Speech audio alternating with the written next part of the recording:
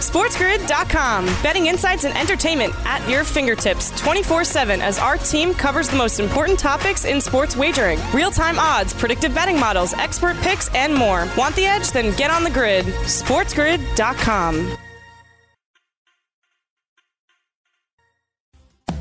Listening to Scott Wetzel will give you a bad taste in your mouth. You call these bagels? It's Bagels and Bad Beats with Scott Wetzel.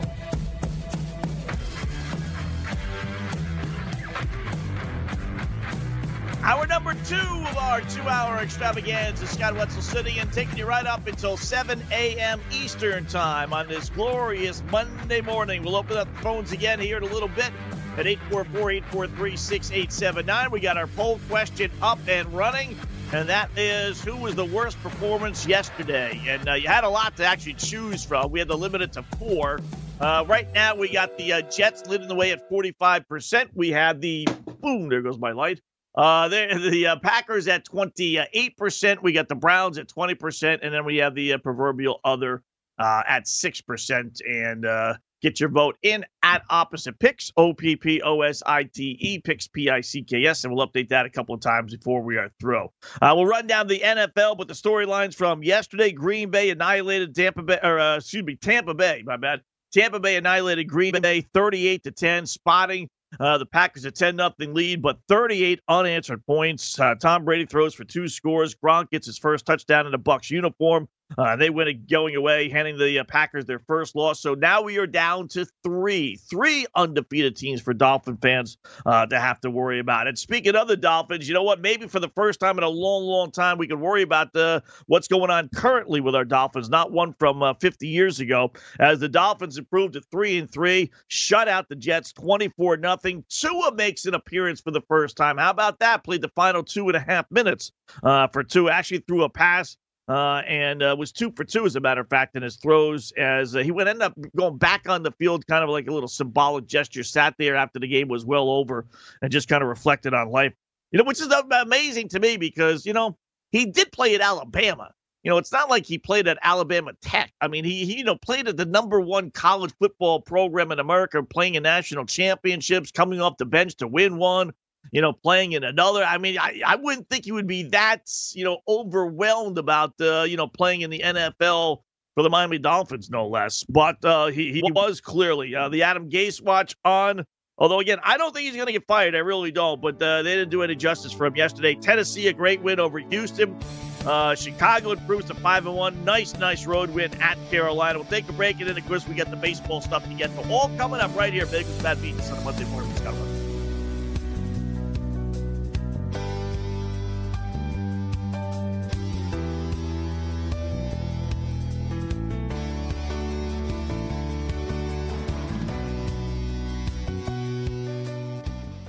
SportsGrid.com. Betting insights and entertainment at your fingertips 24/7 as our team covers the most important topics in sports wagering. Real-time odds, predictive betting models, expert picks, and more. Want the edge? Then get on the grid. SportsGrid.com.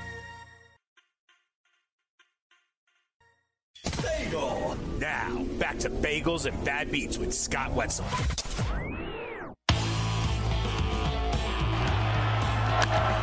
Towering fly ball. The Dodgers come from behind in the series. They come from behind in Game 7, and they win the National League pennant.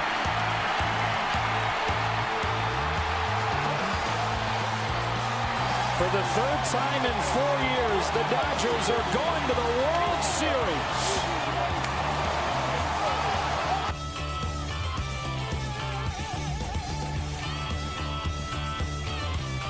Fox Sports with the call last night as the Dodgers finish off the Atlanta Braves and make the 3-1 series comeback complete. 4-3 is your final. Game goes under. Who cares? Dodgers win.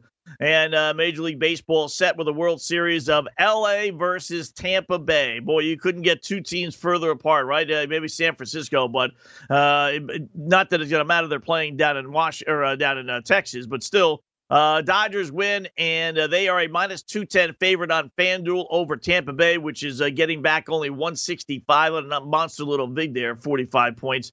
Dodgers win it thanks to a Cody Bellinger solo home run in the 7th inning, although really this game turned in the 4th inning. Braves led 2-0. Dodgers scored 2 to tie it. Braves go back on top 3-2 in the fourth inning, and they got runners on second and third, no out. They're looking to blow this thing open, already scoring 1 run. Grounded to the third baseman, runner on third, Dansby breaks for home. He's thrown out easily. Runner on second breaks for third. He's thrown out easily, and the Braves end up not scoring anymore. In an inning in which they looked like they were going to get at least one more. I mean, second and third, nobody out. You know, the chances are you're going to get at least one, if not two. And again, maybe you blow the whole thing open and the game implodes. But instead, you know, the Braves walk out of that inning with a 3-2 lead, but they had to feel demoralized knowing it could have been a lot more. And lo and behold, Kike Hernandez pinch hit, 6th inning home run, ties the game at 3. Cody Bellinger, a 2-out shot in the 7th inning, gave them the 4-3 lead, and the Dodgers bullpen took over from there as Julio Urias got the final 9 outs, final 11. In fact, the Atlanta Braves batters made out, so they didn't even put up a fight. Corey Seager sets the National League Championship record with 5 homers, 11 RBIs. He was named the series MVP, if that's worth anything. Bottom line is Dodgers going to the World Series for the 21st time, 3rd time in 4 years. Remember, they lost to the Astros. They lost to the Red Sox. Let's see what happens against Tampa Bay. They are monster favorites for sure. But tough loss if you're a Braves fan. You're leading at 3-1, obviously. You're leading at 2-0. You're leading at 3-2. Look like you're going to blow the whole thing open. You had your best pitchers, Max Fried and Ian Anderson, on basically full rest for games 6 and 7. And not that either one pitched particularly bad, but you couldn't get the win. That's the bottom line. You had, if you want to throw, Clayton Kershaw under the bus for not pitching horribly but not winning, then you got to do the same thing with these two guys. They didn't pitch horribly either game, but they didn't get the win. You tell the Braves that you have your 2 best pitchers in games 6 and 7 needed just 1 win. You take that a zillion times, and it didn't come through for them. So tough loss for the Braves. Battle of 2 franchises. They got more negative history come playoff time than positive history. And the Dodgers prevail. So I'm not sure how many people are going to go out of their way to watch Dodgers Tampa Bay. Some, I suppose, depending on when these games are actually going to be played, since there'll be nothing else going on. But it is what it is. A tough weekend for Atlanta sports fans. The Braves blow it. Georgia loses to Alabama, and they get annihilated. What a disappointing loss for Georgia fans. That is just embarrassing. Georgia Tech gets blasted by Clemson 73-7. I mean, outside of the Falcons win yesterday, there wasn't a whole heck of a lot to cheer about if you're an Atlanta sports fan this weekend. So Dodgers do win. All right, NFL, as we always do on Mondays, let's run down every single game, and I'll give you my thoughts on some of the quirks and quips of the contest. We'll start right from the top. Tennessee beat Houston 42-36. Titans improved to 5-0. Texans fall to 1-5. Tennessee plays Pittsburgh next week, so a battle of 5-0 teams. Believe it or not, this is only the 6th time in NFL history 2 5-0 teams are going to meet, which is a little surprising to me. You would have thought, in 50-plus years of football, heck, 75-plus years of football would have been more than that, but that's the case. Bottom line is Texans trailing early, grab the lead. They score a touchdown, go up 7, 1:50 left. Instead of going for the 1-point conversion. And no, they hadn't missed one earlier. They kicked the extra point. They go up 8, but instead they go for 2, try and push it to a 9-point lead, which would all intents and purposes end the game. They don't get it. That leaves the door open for Tennessee, which comes right down the field, and a little touchdown pass with 4 seconds left from 7 yards out to A.J. Brown. That ties the game. They go to overtime. They win the coin toss. Right down the field they go. Derrick Henry scores, and Tennessee wins and covers, by the way, 42-36. Romeo Crennel, interim head coach, getting criticized for going for 2 in that spot for Houston. I have absolutely no problem with it whatsoever. In fact, I actually like it. His team has put 36 points on the board. They haven't been stopped in the second half. You got Deshaun Watson. You got a dual threat. Are they going to run? They're going to throw. The guy was wide open in the end zone, except the ball was just batted down to the line of scrimmage. So, but I don't have a problem with it. You get the 2 points and you win the game. And I have no problem with them going for it. In the case of Tennessee, this is a great example of their star players. Come crunch time, you need your star players to step up. Best wide receiver, A.J. Brown, catches the touchdown pass to tie the game. Best running back, obviously, Derrick Henry, rumbles in overtime all the way down the field and ends up scoring a game winner. Ran for over 200 yards and 2 touchdowns. Second straight game he's run for 200 yards against the Texans in that so-called vaunted, Texans defense. And they win at 42-36, and like I said, get the cover as well. So no problem whatsoever, though, with the Texans trying to win it, going for 2. It just didn't happen. Baltimore held on to beat Philadelphia 30-28. Ravens now 5-1. Eagles fall to 1-4-1. They got the Giants next week. Lamar Jackson throws and runs for 100 yards again, 2 touchdowns, ran for 108, passed for 186. Baltimore was really cruising in this game. It was 24-6. Midway through the third quarter. And if you turned the TV set off and you went back, you found yourself watching a close game, 1-score game. Philadelphia does score as they march right down the field. They were down 8 with about $1.50 left. And boom, they marched right down the field. They scored, needed the 2-point conversion, but they could not convert and end up losing by 2. I watched some of the post game and I didn't hear the explanation. I'll have to go back later on today when more stuff is posted online. But Philadelphia didn't kick any extra points the whole day. Their field goal kicker, Elliott, did miss 1 field goal as well. I don't know if he's hurt. I don't know if just a philosophy for some reason. But down 17-0, they score a touchdown to make it 17-6, and they go for 2. They don't get it. Now, to be fair, they did go for 2 the next time, and they did get it. So it kind of balanced itself out. And then they actually scored again and went for 2 and got it again. So they were 2-1 on 2-point conversions heading into that final drive, which means they actually gained themselves a point. So I'm not going to go crazy about how going for 2 cost them really in the end. But I would tell you, I don't quite get it. I don't know why they would be going for 2. Again, unless their field goal kicker is hurt. But if that's the case, then, how the heck are you going into a game with a field goal kicker that's hurt in a game that figures to be a close game, right? I mean, you got to bring somebody else in there. Didn't make any sense to me.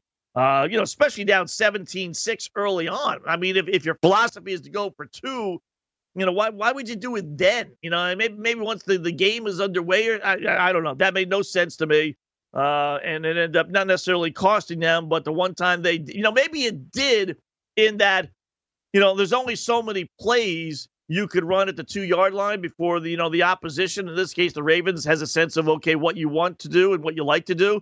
So having run 3 2-point conversions already heading into that last 2-point conversion, maybe in the end that really did cost the Philadelphia Eagles. So they lose at 30-28 as the Ravens nearly pissed this one away, but they come away with the victory. 19th straight game. They extend their NFL record, forcing a turnover. Eagles with an NFL high 12 turnovers already this year. Wow. Atlanta knocked off Minnesota 40-23.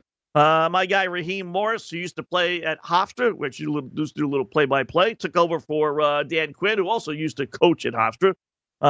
He gets the win the first time out. You got to love that coach's fired system. Came through 2 weeks ago with Houston winning, and it came through again yesterday as Atlanta really wins this one from start to finish. Kirk Cousins, awful for 3 quarters, throws 3 picks in the first half. This one was over 20-0 at halftime for Atlanta. All right, quick break, then we'll come back and run down to all the other games right here. We'll update all the trends we gave out on Friday as well. Bagels and Bad Beats on a Monday morning.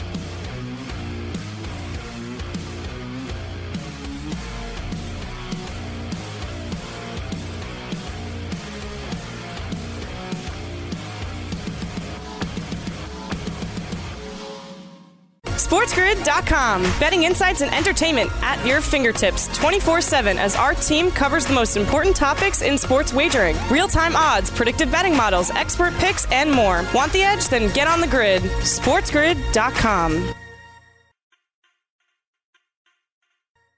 Bagel. Now, back to Bagels and Bad Beats with Scott Wetzel.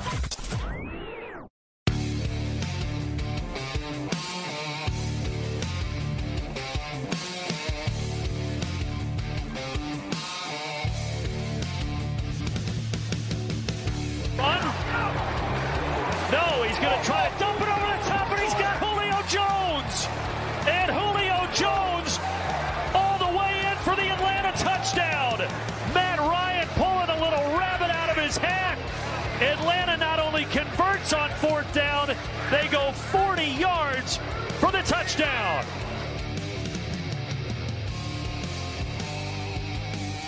Falcons Radio Network with the call as Atlanta does beat Minnesota 40-23. Bengals and Bad Beats on a Monday morning. Scott Wetzel taking it to 7 a.m. Eastern time as we always do.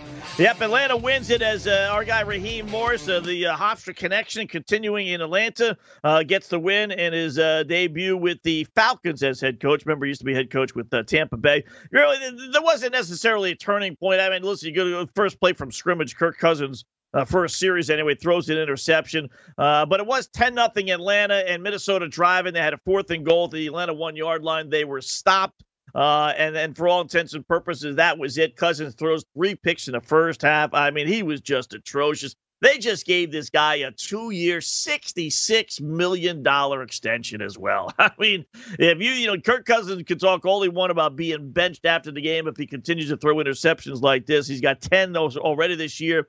Only had 6 last season in all, and he's already got 10. You know what? He may be getting benched, but I kind of doubt it. Not when they got that kind of commitment. And you know what? Trying to make chicken soup out of chicken, you know what? I mean, Kirk Cousins stunk in Michigan State. Kirk Cousins stunk at Washington, and Kirk Cousins has stunk in Minnesota. I don't care how much money you throw at Kirk Cousins, he's still going to stink. STIIINKK. He stinks. So these teams that want to throw money at these mediocre quarterbacks who think they're going to all of a sudden turn into the next Bob Greasy, it's not happening, all right? Kirk Cousins was never any good. He shows signs of being a halfway decent quarterback, but think about it, Minnesota's best season came when Case Keenum was a starting quarterback, not Kirk Cousins.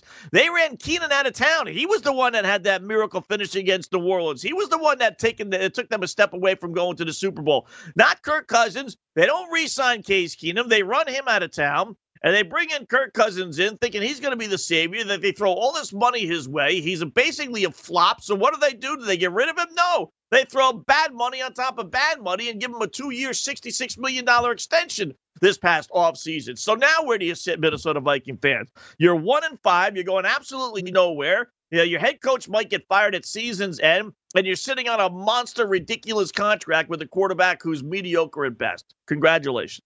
Congratulations. You get a bye week. So we'll see if Mike Zimmer sleeps well this week, because you get bye weeks. That's generally when you get fired. Now, I don't think he'll get fired. I don't think he deserves to be fired, but what I think and what happened, 2 different things a lot of times. So he might get whacked. Who knows? In this crazy year, maybe Minnesota thinks they can resurrect the season. Maybe there's a little rift that we don't know about behind the scenes. But the bottom line is this Minnesota Viking team at 1-5, boy, they have pissed away more games. And for them not to show against a winless, Atlanta Falcons team, where realistically, if you're Minnesota, right, you went yesterday, you go to 2-4. Like I said, in the crazy 2020 with an extra playoff team, you're not out of it by any stretch. Not by any stretch of the imagination. You're not out of it at all. So they had a chance to really kind of put their team in the right direction. They had a great performance. Well, they had a nice performance 2 weeks ago against Seattle. They didn't win, so I can't call it great. But they showed a little moxie on the road Sunday night, playing well, chance to win. They didn't, but maybe this time around they turn it around against a lousy Falcons team. And, they come out as flat as flat can be, 20-0 at the half, and they end up losing it 40-23. And it only looks somewhat respectable because they scored a couple of touchdowns in the final 3 minutes. Otherwise, that was disaster. Kirk Cousins, just awful, just awful. Indy beats Cincinnati 31-27. Colts fall down 21-0. Joe Burrow going back to Ohio. Remember, he's from Ohio, went to Ohio State, comes out flying. But the offense was shut down from that point on, basically just a couple of field goals. And Indy, since he did have a chance to win it in the end, they're driving. They need a touchdown and an interception on 4th down from Burrow sealed the deal deep inside Indianapolis territory. So the Colts survive, and they win by 4-42. 4-2 are the Colts, 1-4-1. Second largest comeback in franchise history for Indianapolis. I tell you, Phillip Rivers, you talk about an enigma. He is Kirk Cousins light. I tell you what, watching the first half of that game, watching him play, boy, he is just so inconsistent. He can look so good sometimes and just so awful other times. You put him in close games. He really is the Jake Plummer. I've mentioned this before with Phillip Rivers. You put him in a close game, competitive game. He's got to read defenses. He's got to analyze things. He has to throw the football away. He's got to make this play. He can't do it. Put him in a situation where he's down 21-0 and the coach just says, well, just go play. Just go play. Just improvise. Do whatever you want. Get us back in the freaking football game, will you? And that's when the Colts basically took off. That's when it occurred. They fell behind 14-0. It was 21-7. And then, go ahead and throw, and throw they did. And the Colts defense. And by the way, don't tell me about this vaunted Colts defense anymore, okay, please? They gave up touchdown after touchdown after touchdown in the first half. I know it did improve a little bit in the second half, but they still gave up a ton of yards to a Bungles offense, which, really is not exactly great, led by the rookie quarterback, who eventually will be good, but he's not right now. So don't tell me about how great this Colts defense is, as we've been hearing about over the last few weeks. But ultimately, they get the win. Bengals now 0-16-1 their last 17 road games. Speaking of road games, how about Detroit knocking off Jacksonville 34-16? Lions improved to 2-3. Jags fall to 1-5. Fifth straight game the Jaguars have given up 30 or more points. Boy, their defense is atrocious. All losses after opening the season with a nice win against the Colts. They have lost 5 in a row. And there doesn't seem to be too much hope. I tell you, Lions' first 2 possessions, it was 14-0. It was 17-3. And you're just waiting for the shoe to drop, right? We've seen it a gazillion times with this Lions team. Jump out to the early lead, and, you just know that there's a whole second half or whatever left of football. And for one game anyway, they did not collapse. They end up winning at Stafford throws for 223, only 1 touchdown, not too bad. Jaguars set an NFL record. They did something yesterday no team has ever done, and that is they used their 5th different kicker. Yep. 5 straight games with 5 different kickers. How about that?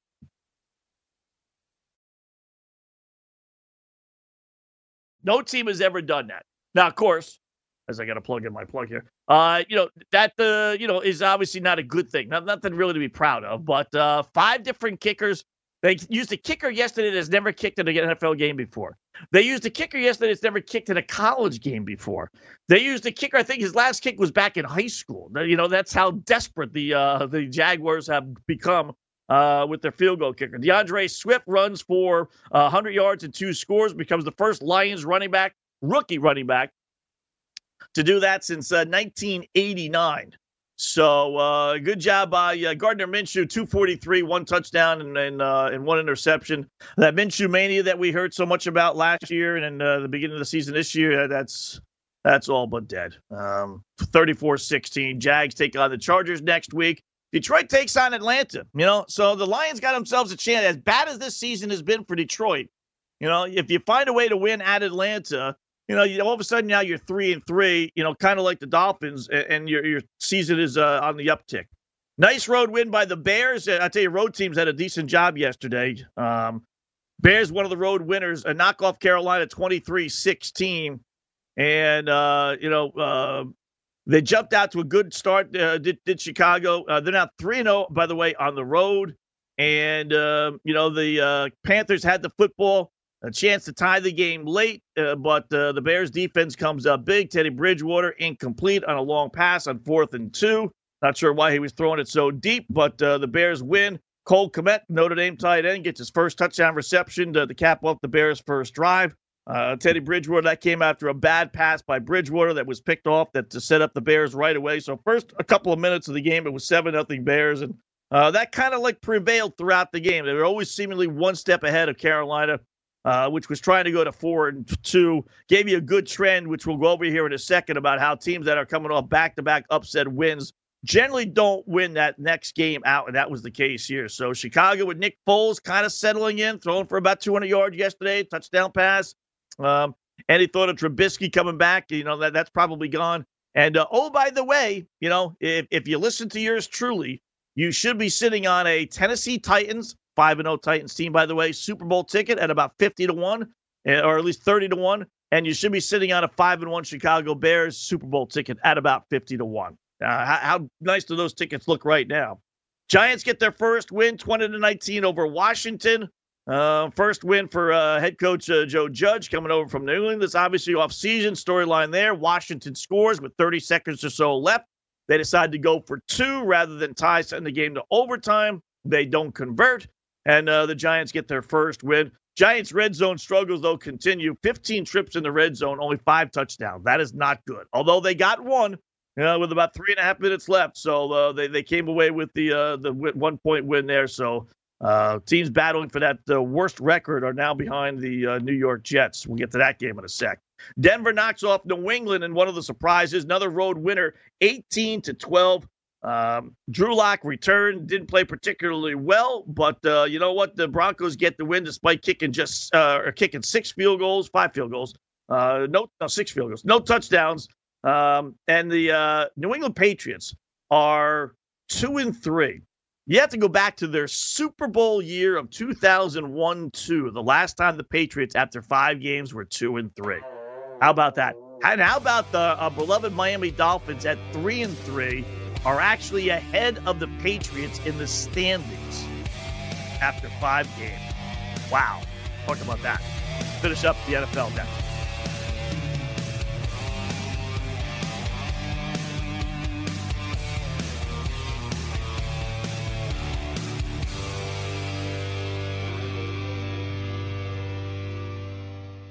SportsGrid.com. Betting insights and entertainment at your fingertips 24/7 as our team covers the most important topics in sports wagering. Real-time odds, predictive betting models, expert picks, and more. Want the edge? Then get on the grid. SportsGrid.com.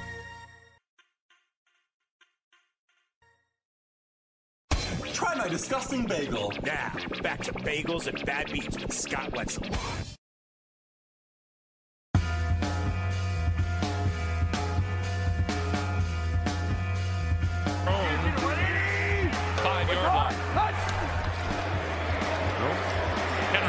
Henry breaking free. 20, 25, off to the races.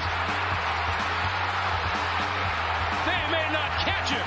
They won't catch him. Touchdown, Tennessee. Let's watch Cunningham, okay?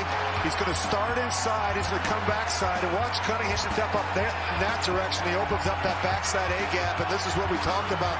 A back that's so big, strong, physical, and yet has terrific straight-line speed. He rips up.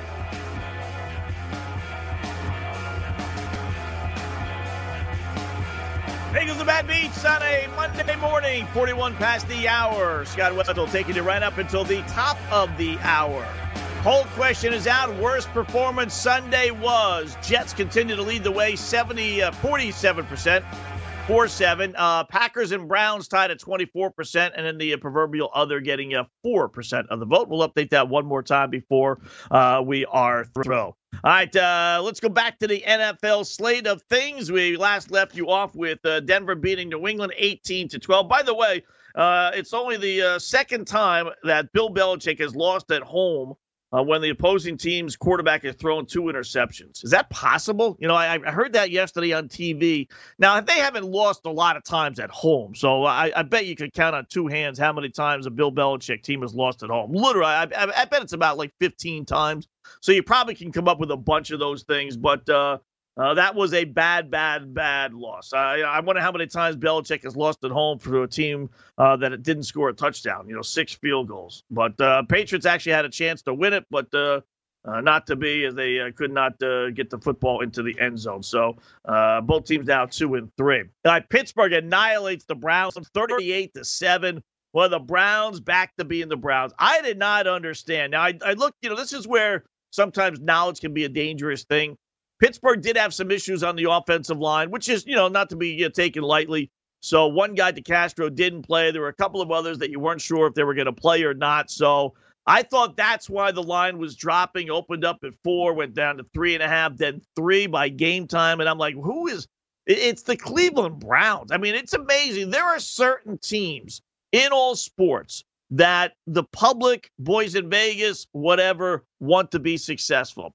The Dallas Cowgirls in the NFC, clearly, and the Cleveland Browns, for whatever reason, in the AFC. This is not a great Browns team. Baker Mayfield stinks. He really is not good.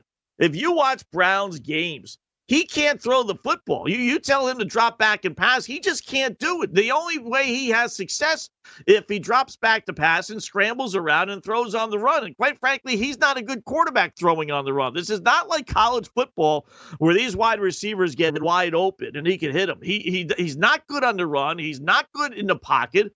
He can't see over the defensive line. He's not that good, and he's not brutal, but he really, it's amazing how the Browns and Cowgirls are so similar in that they supposedly have good defenses, but the defenses stink, and they have all these weapons on offense, right? Whether it's Landry, Odell Beckham, Nick Chubb, who I know was injured, but they got Kareem Hunt. I mean, they got a gazillion guys on offense, yet they're a mediocre football team. I mean, they are identical. They really are to the Dallas Cowboys.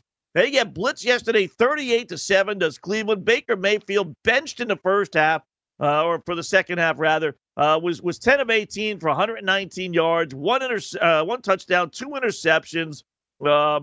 He had a pick six that blew the game open, if you will. They made it 10-0, and that was really it. I mean, the Browns just never showed up. 17 straight home win for Pittsburgh over Cleveland. The Claypool kid out of Notre Dame did well again, had another touchdown, so he now has 5 in 2 games. The only bad news is for Pittsburgh is linebacker Devin Bush suffered a season-ending knee injury, and that's big.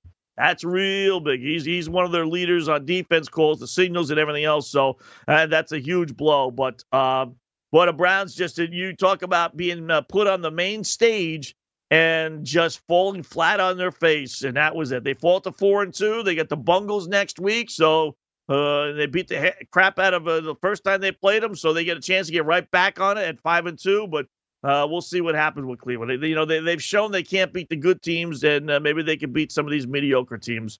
But Pittsburgh showed for sure they are in just a complete different class. Pittsburgh, as I mentioned earlier, plays Tennessee, and the Browns play at Cincinnati. Dolphins beat up the Jets 24-0 in a game that wasn't even that close. I tell you what, I watched a lot of football, but I can't remember watching an offense and a team. The Jets defense wasn't too bad, but a Jets offense was as putrid as it was yesterday. I mean, it took them the fourth quarter before they converted on a third down. Think about that. Dolphins didn't convert on a third down either until the fourth quarter. I think they set an NFL record, believe it or not. 0 for 20, they were combined third down. They didn't convert their first down on a third down. Now, they got first downs on second down and first down, but not on third. A little quirky, but they didn't get it until the fourth quarter. But that Jets offense was just awful. And Flacco was brutal until maybe the final drive or so. He was 9 of 19 in the first half for 59 yards. I mean, he was bad. There is just nobody on that Jet team. Not that Le'Veon Bell would have made that big a difference, but I don't know if that team's going to win a football game. Now, Darnold was out again, and Flacco played. And Flacco, to his, not credit, but when you watch the Jets offense and you watch that Jets team, they are just like flatline. It's like, the show I used to be on, when I was over the 3-Letter Network. Just absolutely flatline everybody, right? There's no emotion. There's no rah-rah. Say what you want about Baker Mayfield, but at least he gets in people's faces and he gets the team pumped up and everything. That's not Flacco. Flacco was the same way winning a Super Bowl with the Baltimore Ravens. That's why I can't necessarily blame him. He's just a flatliner. He's got, personality zero. Just, he's there. So if you're looking for him for inspiration, Jet fans and Jet players, you're looking at the wrong source. It's not going to happen. So when the Jets are playing as poorly as they played yesterday, and then you see Flacco, deadpan the whole game, it just looks that much worse. It really does. And he was brutal. I told you about Adam Gase's numbers before. He's now 30-40 as a head coach with the Dolphins and Jets combined. 31 of his 40 losses have come by double digits. 31 out of 40, and 6 of those by 20 points or more. In a league in which stresses, now yesterday was a little anomaly because there were a lot of blowouts yesterday, but in a league which stresses one-possession games, even Tennessee one-possession game, Baltimore one-possession game, Indy one possession, Bears one possession, Giants one possession, Denver one possession, 49ers last night, 1 possession. So 7 of the games, which really, normally that's around 9 or 10.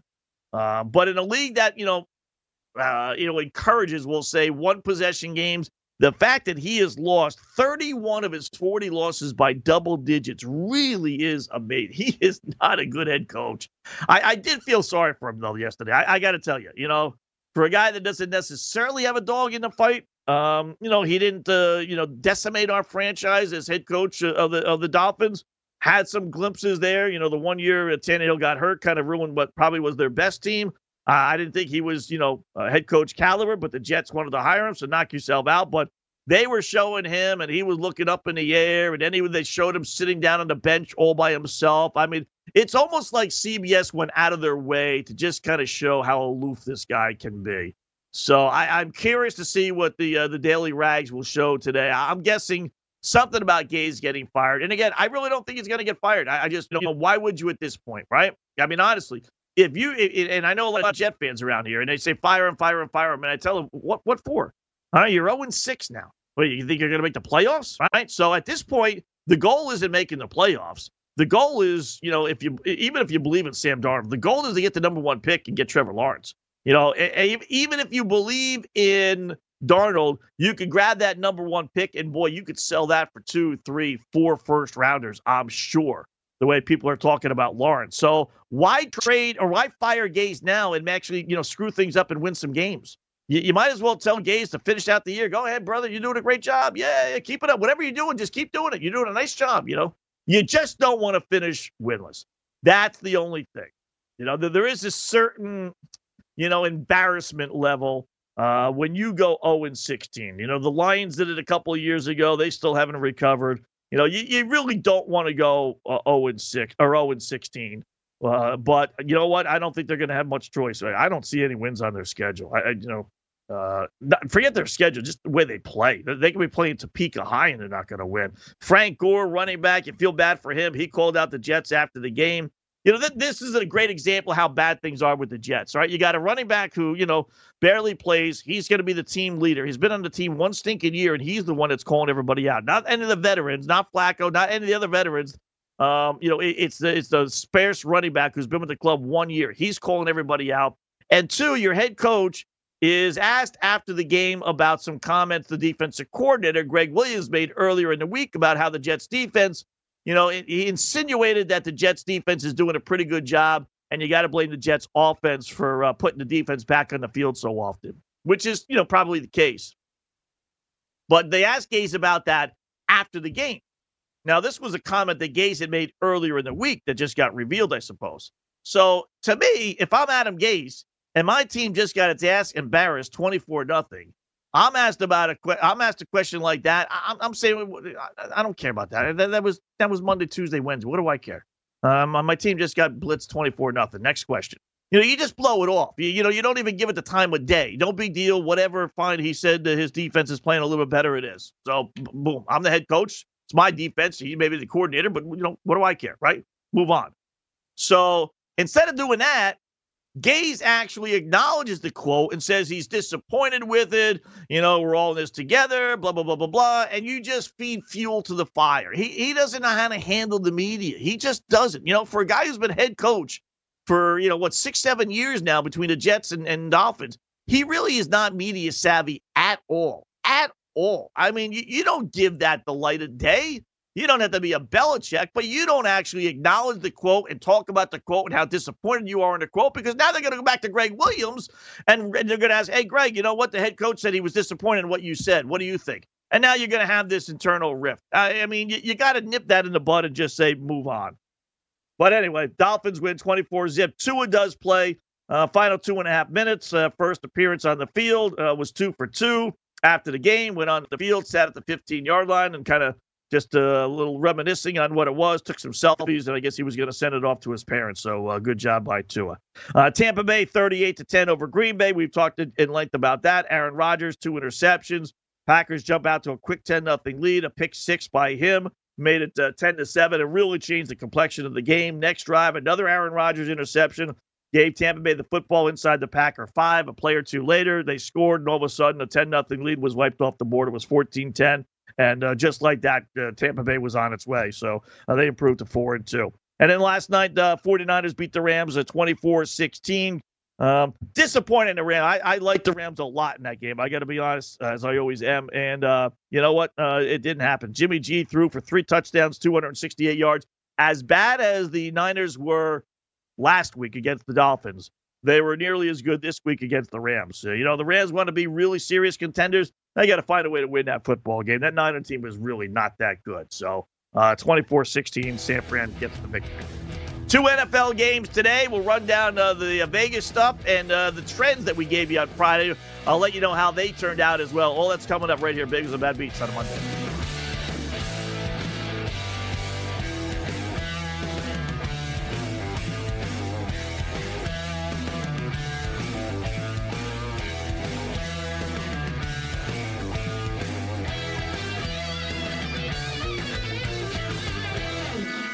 SportsGrid.com. Betting insights and entertainment at your fingertips 24/7 as our team covers the most important topics in sports wagering. Real-time odds, predictive betting models, expert picks, and more. Want the edge? Then get on the grid. SportsGrid.com. Bagel. Now, back to Bagels and Bad Beats with Scott Wetzel.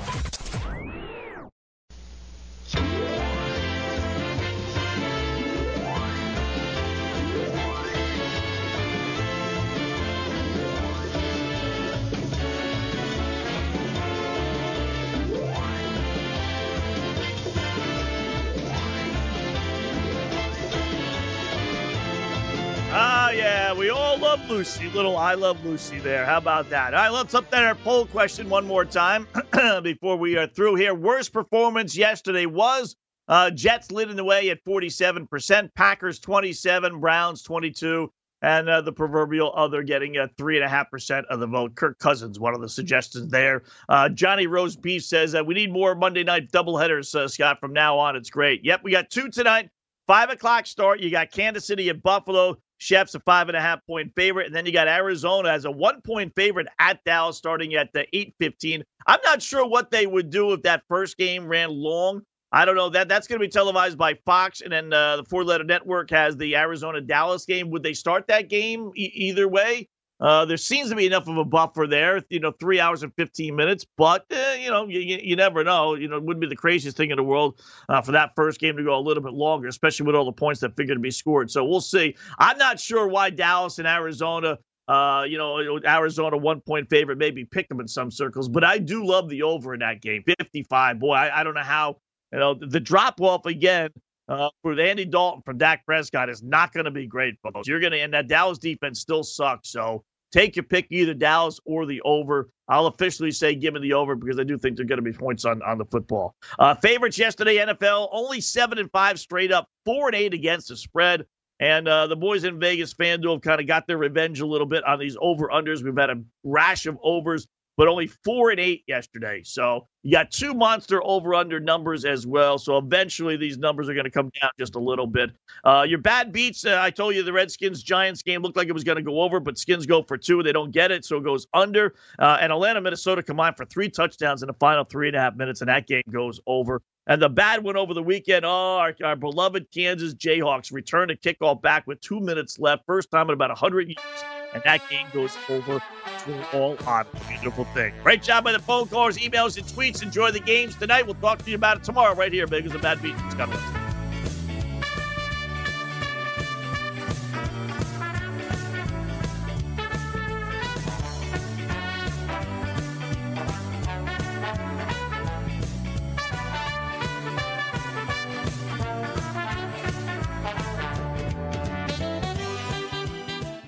SportsGrid.com. Betting insights and entertainment at your fingertips 24/7 as our team covers the most important topics in sports wagering. Real-time odds, predictive betting models, expert picks, and more. Want the edge? Then get on the grid. SportsGrid.com.